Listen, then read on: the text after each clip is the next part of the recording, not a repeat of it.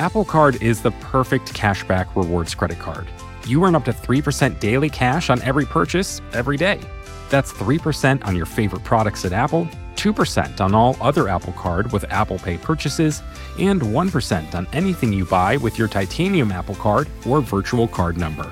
Visit apple.co/card calculator to see how much you can earn. Apple Card issued by Goldman Sachs Bank USA, Salt Lake City branch, subject to credit approval, terms apply. Support for this show comes from Sylvan Learning. When children love learning, they can tackle any challenge life throws at them. Sylvan's Insight Assessment can help you determine if your child is ready for what's ahead. It can also identify gaps in learning and point out areas that could be of concern for your child so they can tackle what's to come. And right now, it's the best price of the year at $29. Go to sylvan29.com to learn more and get your child's assessment for only $29. That's SYLVAN29.com. We had a spate of freezing deaths in the month of January 2000. Over the space of a couple of weeks, we would get these sort of sadly typical news releases from the city police that went along the lines of, 28-year-old person found frozen. These were the general circumstances. We aren't naming them because it's not a violent death, and that's just how they handled it. Dan Zakreski is a reporter for the CBC. In 2000, he worked for the Star Phoenix newspaper in Saskatoon, Canada. So that particular month, it was the post-Christmas newsroom doldrums. So I was assigned to take a look at one of these freezing deaths. There was a body found out by the city landfill, which is in sort of the southwest section of the city. It's relatively isolated for the city. And I was assigned to put together sort of a best practices story on, don't get drunk and try to walk home. And develop a little bit of a feature on the individual who was frozen to try to put a human face on it. So I had begun to do my research. It started off by, first of all, trying to find out the individual's name. And it turned out to be a fellow named Lawrence Wagner, who was a social work student here in town and was reaching out to his family and trying to find his background. While I was in the process of researching that, my city editor had gotten, at the time, what seemed like this absolutely improbable tip that city police had been dropping people off on the outside of town, First Nations people. Lawrence Wagner was a 30-year-old First Nations member. His body was found frozen to death on February 3rd, but as Dan Zakreski learned, he'd gone missing 3 days earlier. Dan wanted to know who had last seen Lawrence Wagner. He started knocking on doors. And one of the doors that I knocked upon was a woman named Eliza Whitecap. And I knocked on her doorway and I said, had you heard anything about this? The woman said that she did know Lawrence Wagner. He was her nephew. And she goes, well, as a matter of fact, the night that he had gone missing, that evening, that freezing cold evening, he had knocked on my doorway, and my daughter had answered it, and he was clearly under the influence of some sort of intoxicant because he was basically in his shirt sleeves and jeans, and he was yelling, "Pizza, pizza." So I had called the police, I being Eliza, and when she called the police, they said the 911 operator told her that somebody else had already called about him and police had been dispatched. So that was really the sort of terrible aha moment because I had a clear connection involving the police and Mr. Wagner. He had come into contact with the police the night that he had died. Lawrence Wagner was found in a remote industrial area by a power plant, a place nobody walked, especially in the winter. And when Dan started looking into things, he noticed that another freezing death had been reported in the same area. A First Nations man named Rodney Nastus had been found there on January 29th. 2 men's bodies, both frozen to death, found in the same place, in the same week. And then, on February 4th, a man came forward and said he'd been dropped off on the outskirts of town. But he had made it back alive. I'm Phoebe Judge. This is Criminal.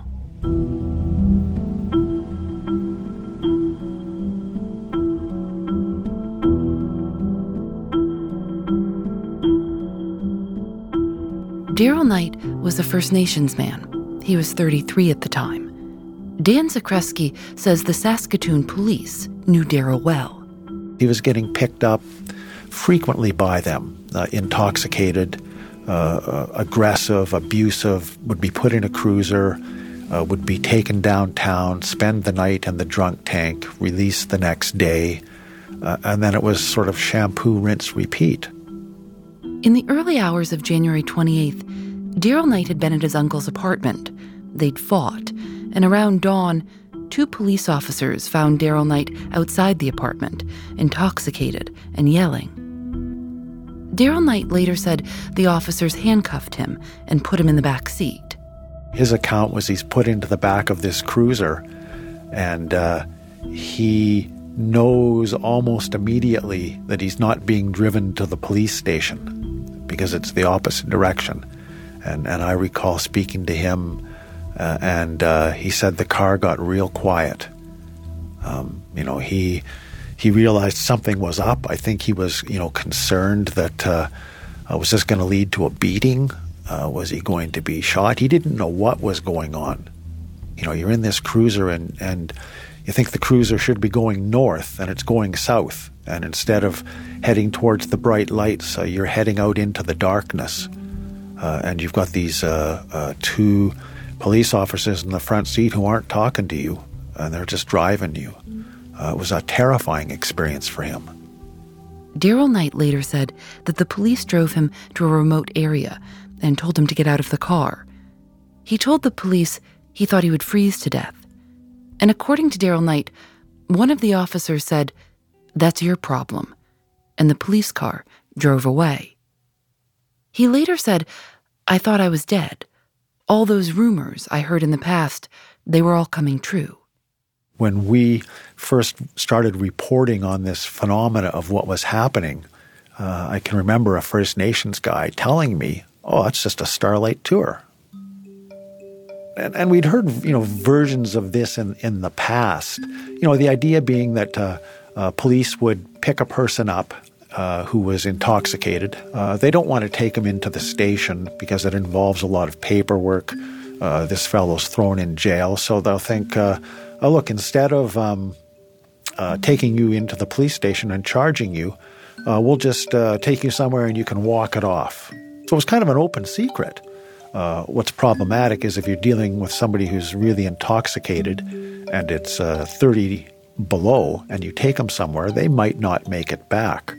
So the scenario that was presented to us, the tip, was that police had in fact done this, taken a person to the edge of town in really cold weather and dropped them off, and they never made it back in. When we're talking really cold weather in Saskatoon in January, what temperature are we talking? It would be, I guess, simply for comparison purposes, 40 below, which is, 40 below Celsius and 40 below Fahrenheit are the same. So 40 below, freezing cold. You can die. If it's windy out, you'll get frostbite on your face in a matter of minutes. So this is full-on parka weather. Yeah, it's the type of weather where if you're not careful, you can die whether you're intoxicated or not. So at this point, the police, was it the idea that most of the police department was just finding out that, wait a second, there are some officers who've been doing this? Or was it, oh no, we've always known this and now everyone else knows it too? I think within the service, back in around 2000, it was, I think I would characterize it as a mature police service, in the sense that the average age of the officers and the years of experience was a little bit older. They did their business the way they did their business. They weren't under a lot of scrutiny. So just within the police service, they were trying to figure out, well, who was working that night? Who was in that particular sector of the city? Is it conceivable that they would have dropped them off? How widespread is this?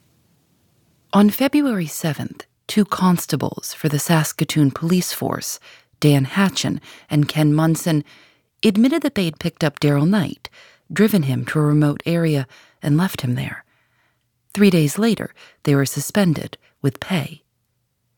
And then, the Saskatoon police chief announced he was ordering a homicide investigation into the deaths of Rodney Nastis and Lawrence Wegner, and another investigation into the claims made by Daryl Knight.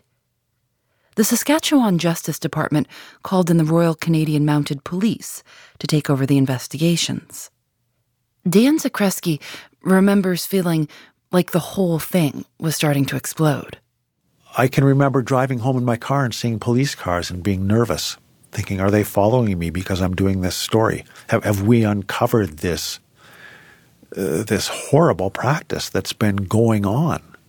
It was an awful experience. And trying to think, how far back did it go?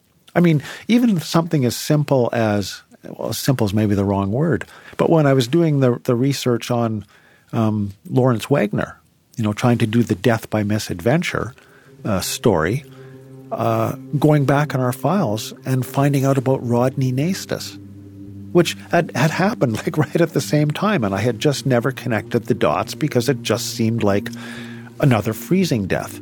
And then all of a sudden you have 2 First Nations guys found frozen right in the same area of town, right on the same weekend with Daryl Knight. It was terrifying. Like, it just seemed like we went from nothing to anything was possible.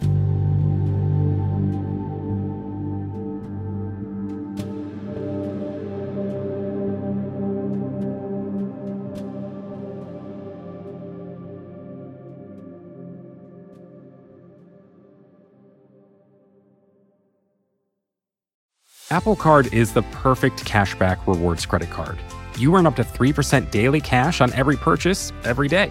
That's 3% on your favorite products at Apple, 2% on all other Apple Card with Apple Pay purchases, and 1% on anything you buy with your titanium Apple Card or virtual card number. Visit apple.co/card calculator to see how much you can earn. Apple Card issued by Goldman Sachs Bank USA, Salt Lake City branch, subject to credit approval, terms apply.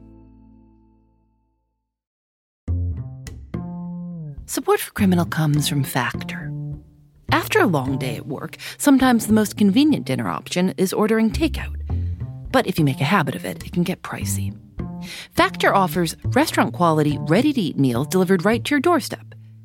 Factor's meals are both nutritious and tasty, and you can choose from more than 35 different options weekly. They have a variety of meal types to fit your needs too, like keto, calorie smart, vegan, and veggie, and more, with plenty of delicious add-ons also. I've tried Factor meals myself. Lately, I've enjoyed their shredded chicken taco bowl and Thai roasted vegetable green curry. You can get as much or as little as you need by choosing 6 to 18 meals per week. You can also pause or reschedule your deliveries anytime. Head to factormeals.com/Phoebe50 and use code Phoebe50 to get 50% off your first box, plus 20% off your next box. That's code Phoebe50 at factormeals.com/Phoebe50 to get 50% off your first box, plus 20% off your next box while your subscription is active.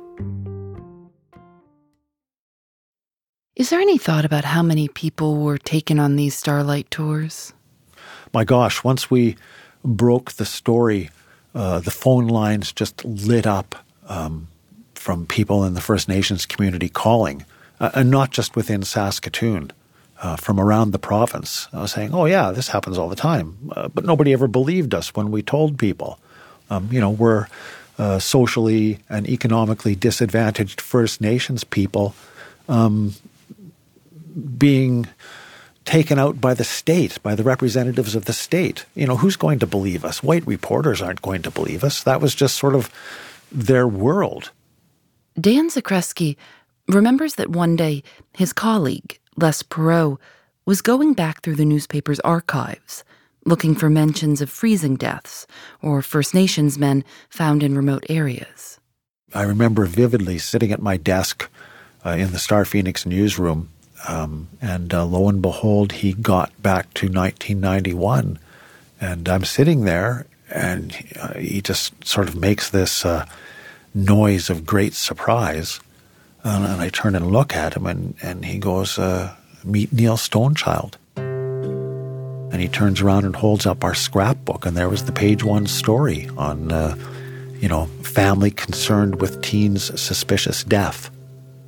And it was all there, all the elements of the concerned families, the disturbing set of facts were all there basically a decade earlier. While the Saskatoon Police Service was under scrutiny, there was one man inside the police service who was doing a sort of investigation of his own. And being a Northern Ontario kid, very respectful of the cold and its power, it's a very powerful thing. It just bugged me, like, how did this kid end up there? And I thought, well, when I get back to work, I'll find out what's going on. This is Ernie Lutet. At the time, he was a constable for the Saskatoon Police Service. When you started with the Saskatoon Police Force, how many First Nations officers were there? There was 2 ahead of me. I was the third one. So, and what percent would you say that was of the full force? 1%. There's about 350 officers, I think, when I started. And it was the same pretty much across the boards. I think there was maybe 10 or 15 women at the time with the Saskatoon Police when I got hired. There was one Asian Canadian. There was one African Canadian. And I think that was about it for us. The rest of the guys were white guys, lots of farmers, kids, lots of hockey players. And I chose to work in the places in Saskatoon where the First Nation population was really high. And just became an identifiable person. You didn't have to like me but you knew who I was, and that made such a difference. So I ended up pretty much sticking in patrol for my entire career. Ernie Lutet was familiar with 17-year-old Neil Stonechild and his 14-year-old brother, Jake. They were both Saulteaux First Nations members. The Stonechild brothers had had multiple run-ins with the police for petty theft, drinking, and breaking probation. Both boys had spent time in youth detention centers. Ernie found it very odd that Neil Stonechild would be found by himself in such a remote area, wearing only one shoe, when the temperatures were so far below freezing.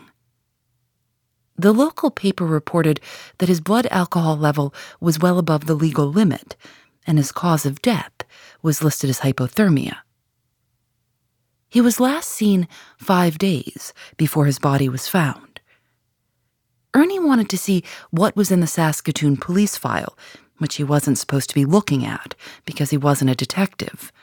He looked it up anyway. I went back to the police station and found the file number on the computer and against regulations, had the girls pull the file because I had no involvement in it.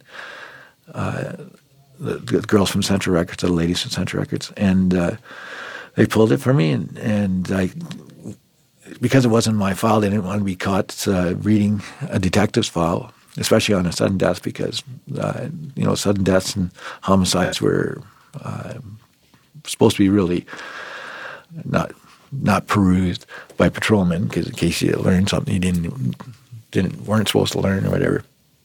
Ernie made a photocopy of the file and took it home with him. And I read this report. It was 26 or I can't remember how many pages, 27. It wasn't very long. And most of it's just your initial responding officers and all that stuff like that. And I get to the investigation of it. And it was concluded. The investigator concluded that Neil Stonechild had wandered, was going up to the adult correctional center to turn himself in on some outstanding warrants he had. And I knew right off the bat that was ludicrous. It was, for one, he was a young offender. In Canada, young offenders is 18 and under. And they don't get housed at adult institutions. So it basically said that he was walking to the wrong facility to turn himself in, and he froze to death. basically that was the conclusion.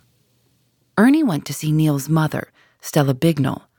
The last time Stella had seen Neil was the night of November 24th.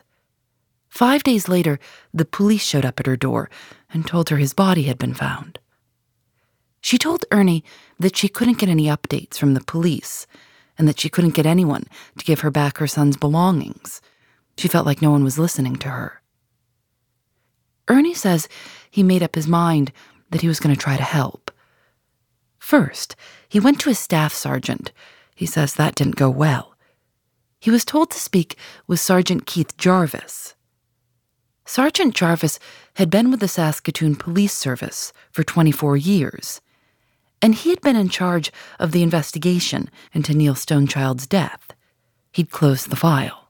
And I went into Sergeant Jarvis's office, and it went bad from the minute I walked through the door. You could tell I was the last person he wanted to see. What did you say when you walked in? I said, I have information about the death of Neil Stonechild. And he was instantly angry. He says, what are you doing meddling, this kind of thing? And it went on for 45 minutes and basically told me I didn't know what I was talking about, that I shouldn't be meddling in things I don't know anything about. Nothing I can remember about that meeting was even remotely good. There was no, thanks for bringing this information in, we'll look into it, blah, blah, blah. Nothing, just 45 minutes later, he knew what my concerns were. He pretty much told me that to keep my nose out of it, that things could happen to me.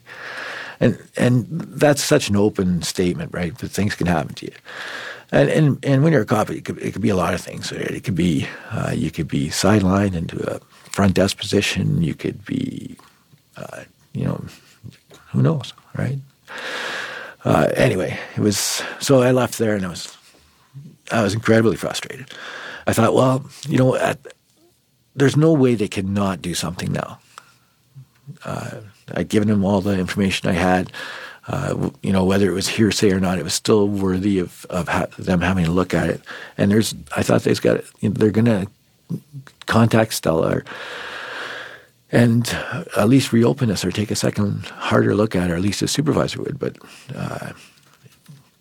I went back and seen Stella my next shift, and she said no one had been to see her at all, and that nothing had changed.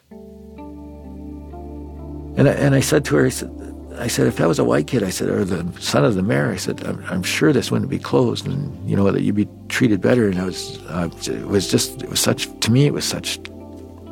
poor policing. A few months after Neil Stonechild's body was found, the Star Phoenix ran a story with the headline, "Family Suspects Foul Play. Police Say Every Avenue Investigated." That was the article that Dan and his colleague Les Perot found a decade later when they were digging through the paper's archives. They decided to put Neil Stonechild back in the newspaper, on the front page, nearly 10 years after his death. They put his picture and his story just above a story about the suspected role of Saskatoon police officers in the deaths of Rodney Nastis and Lawrence Wegner. Inquests were just getting underway into those cases, and juries would end up concluding that the men died of hypothermia, but failed, quote, to determine the circumstances leading to the deaths. In the case of Darrell Knight, the man who had survived being dropped off by police, an all-white jury, 7 men and 5 women, found constables Dan Hatchin and Ken Munson guilty of unlawful confinement.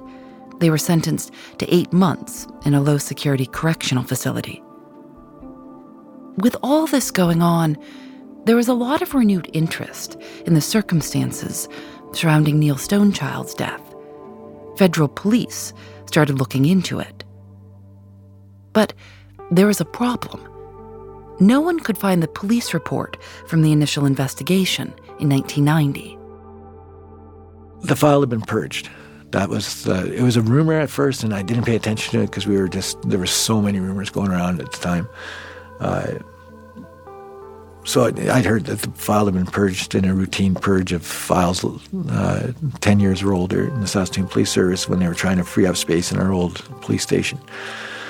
So I got interviewed a whole bunch of times because by then they'd learned that I'd had information about it.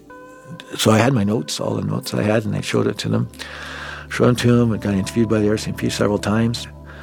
And all during while this was going on, of course, Saskatoon Police became the kind of focus of the national attention in Canada. And of course, there was accusations of racism, murder, and all these things. The RCMP is the Royal Canadian Mounted Police, Canada's federal law enforcement. Ernie says he was willing to talk to them. The case had been bothering him for years. He remembered his conversations with Neil Stonechild's mother and brother, and remembered thinking that something didn't seem right. And then, one day in 2001, Ernie was looking for something in his basement, going through old boxes, when he opened a box that he hadn't opened in 10 years. And then what's sitting there but a copy of the Neil Stonechild report. You had forgotten that you saved it? Yeah, I had it in my posse box. That's what we used to call our ticket box for so long, and I took it out and I just brought it home and I put it in my barrack box, and it was the only report in existence.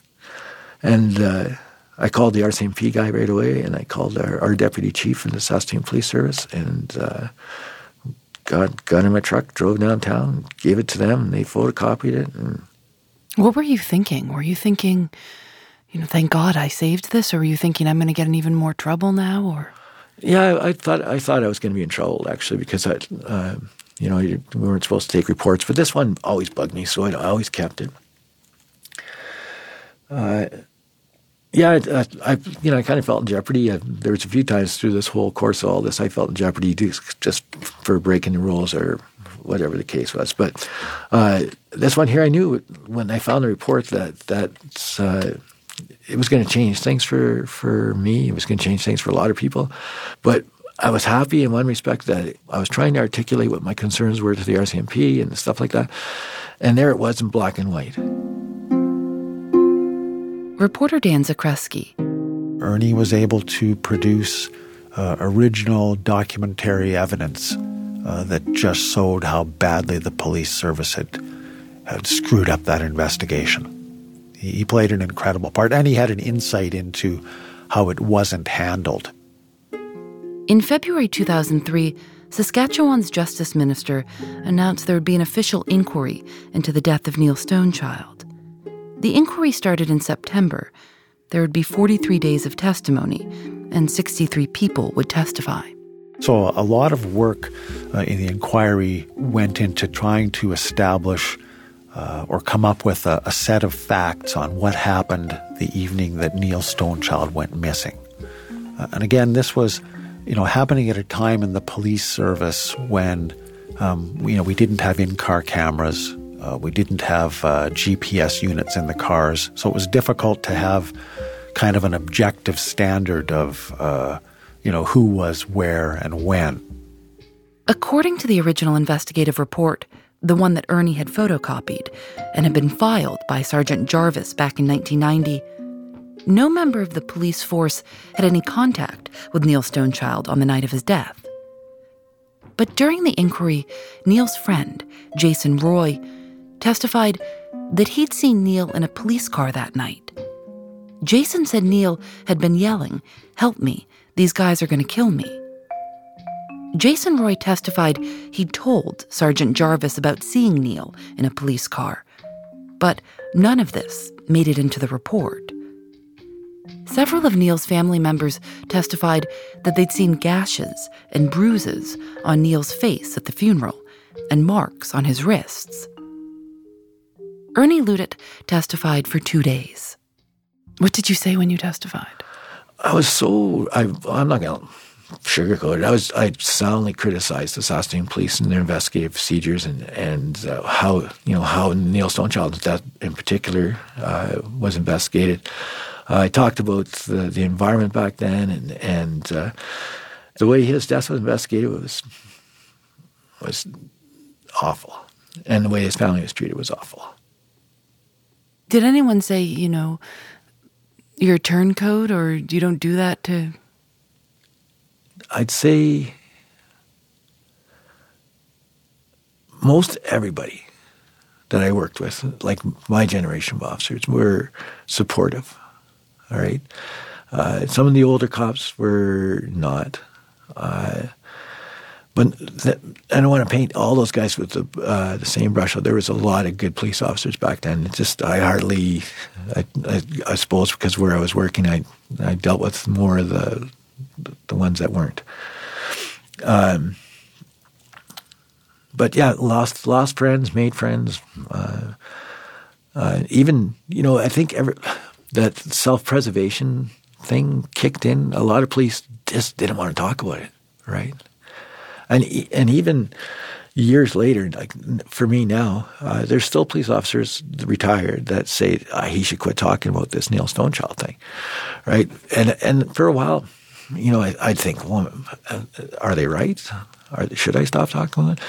And then I thought about it. No, it was an important story. And at the end of the inquiry, and kind of skipping too ahead here, but at the end of the inquiry, the Justice Wright, who had overseen the inquiry, released his report. It was 5 months after the inquiry ended. And my wife and I were sitting at home, and the prevention minister was releasing it, and Justice Wright stated that he believed that 2 Saskatoon police constables had Neil Stonechild in their custody on the night that he died. And it was shocking. Here's Dan Zakreski. They lost their jobs.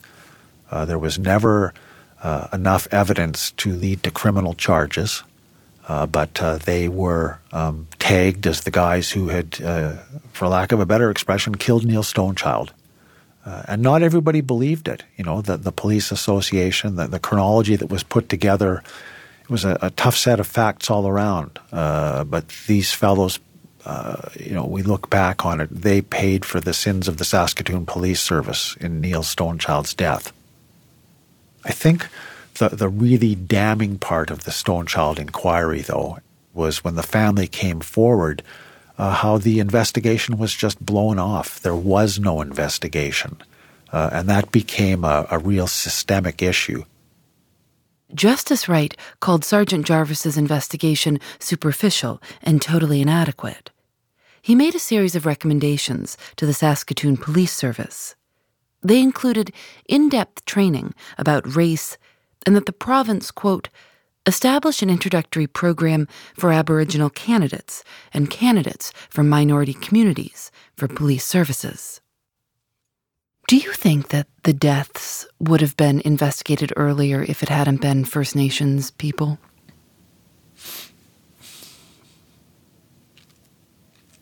I don't know. It doesn't, probably. I'm hesitating because it doesn't speak well for media as well. Certainly within the First Nations community, there was a sense that, you're just waking up to this now? It was an eye-opener for a lot of people, myself included. I think this will be the first time that most people in the United States will have heard about this. In June of 2003, then Police Chief Russell Sabo apologized on behalf of the Saskatoon Police Force. He also said, quote, it's quite conceivable there were other times. He said that in 1976, an officer was disciplined for driving a Native woman to the outskirts of town and abandoning her there. In 2016, Dan Zakreski was contacted by a college student trying to write a paper on the Saskatoon Police Service. The student told Dan he couldn't find anything about the Starlight Tours on the Saskatoon Police Service's Wikipedia page. And when he checked back, he found out that it had actually been edited out. Apparently that's one of the features of Wikipedia, is you can see the edits. And he did some digging, and we verified this, that the Starlight Tours section had been edited out by somebody at the police station. Now, what we were able to determine was that the police were sort of caught dead to rights. They acknowledged that, yes, the IP addresses as to where these edits were done trace us back to the station, but they were never able to determine who or where in the station happened. Their internet logs were wiped every 30 days just because of the amount of traffic. So they admitted that somebody in the station, for whatever reason, had decided to take that particular part of their history out. And it was very embarrassing for them because, you're 16 years past the inquiry and all of that stuff, and yet there was clearly still people within the station who just didn't want that to be known. We contacted the Saskatoon Police Service for this story and received the following statement from the current police chief, Troy Cooper. All recommendations made as part of the inquiry into Neil Stonechild's death were implemented by the Saskatoon Police Service. There's been a great deal of change within the service over the last 16 years, including training, recruiting, and relationship building with members of the Indigenous community. We continue to look for ways to strengthen those relationships. The majority of our officers currently serving were hired after the 2004 inquiry and after the changes were implemented. Our service supports calls for an independent oversight body.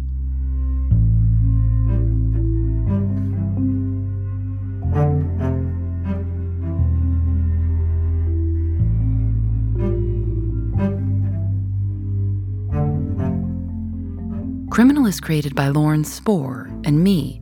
Nadia Wilson is our senior producer. Susanna Robertson is our assistant producer. Audio mix by Rob Byers. Special thanks to Michelle Harris.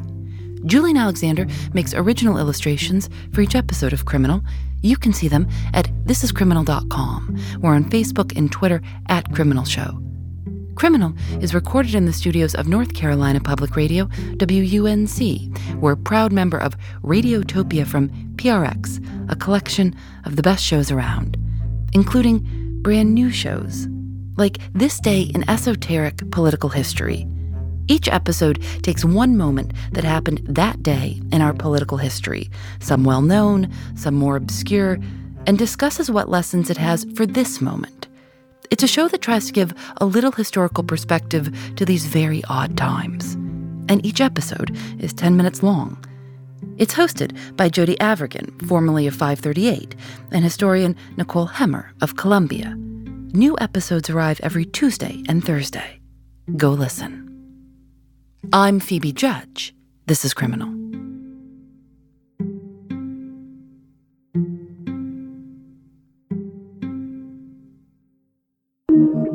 Radiotopia.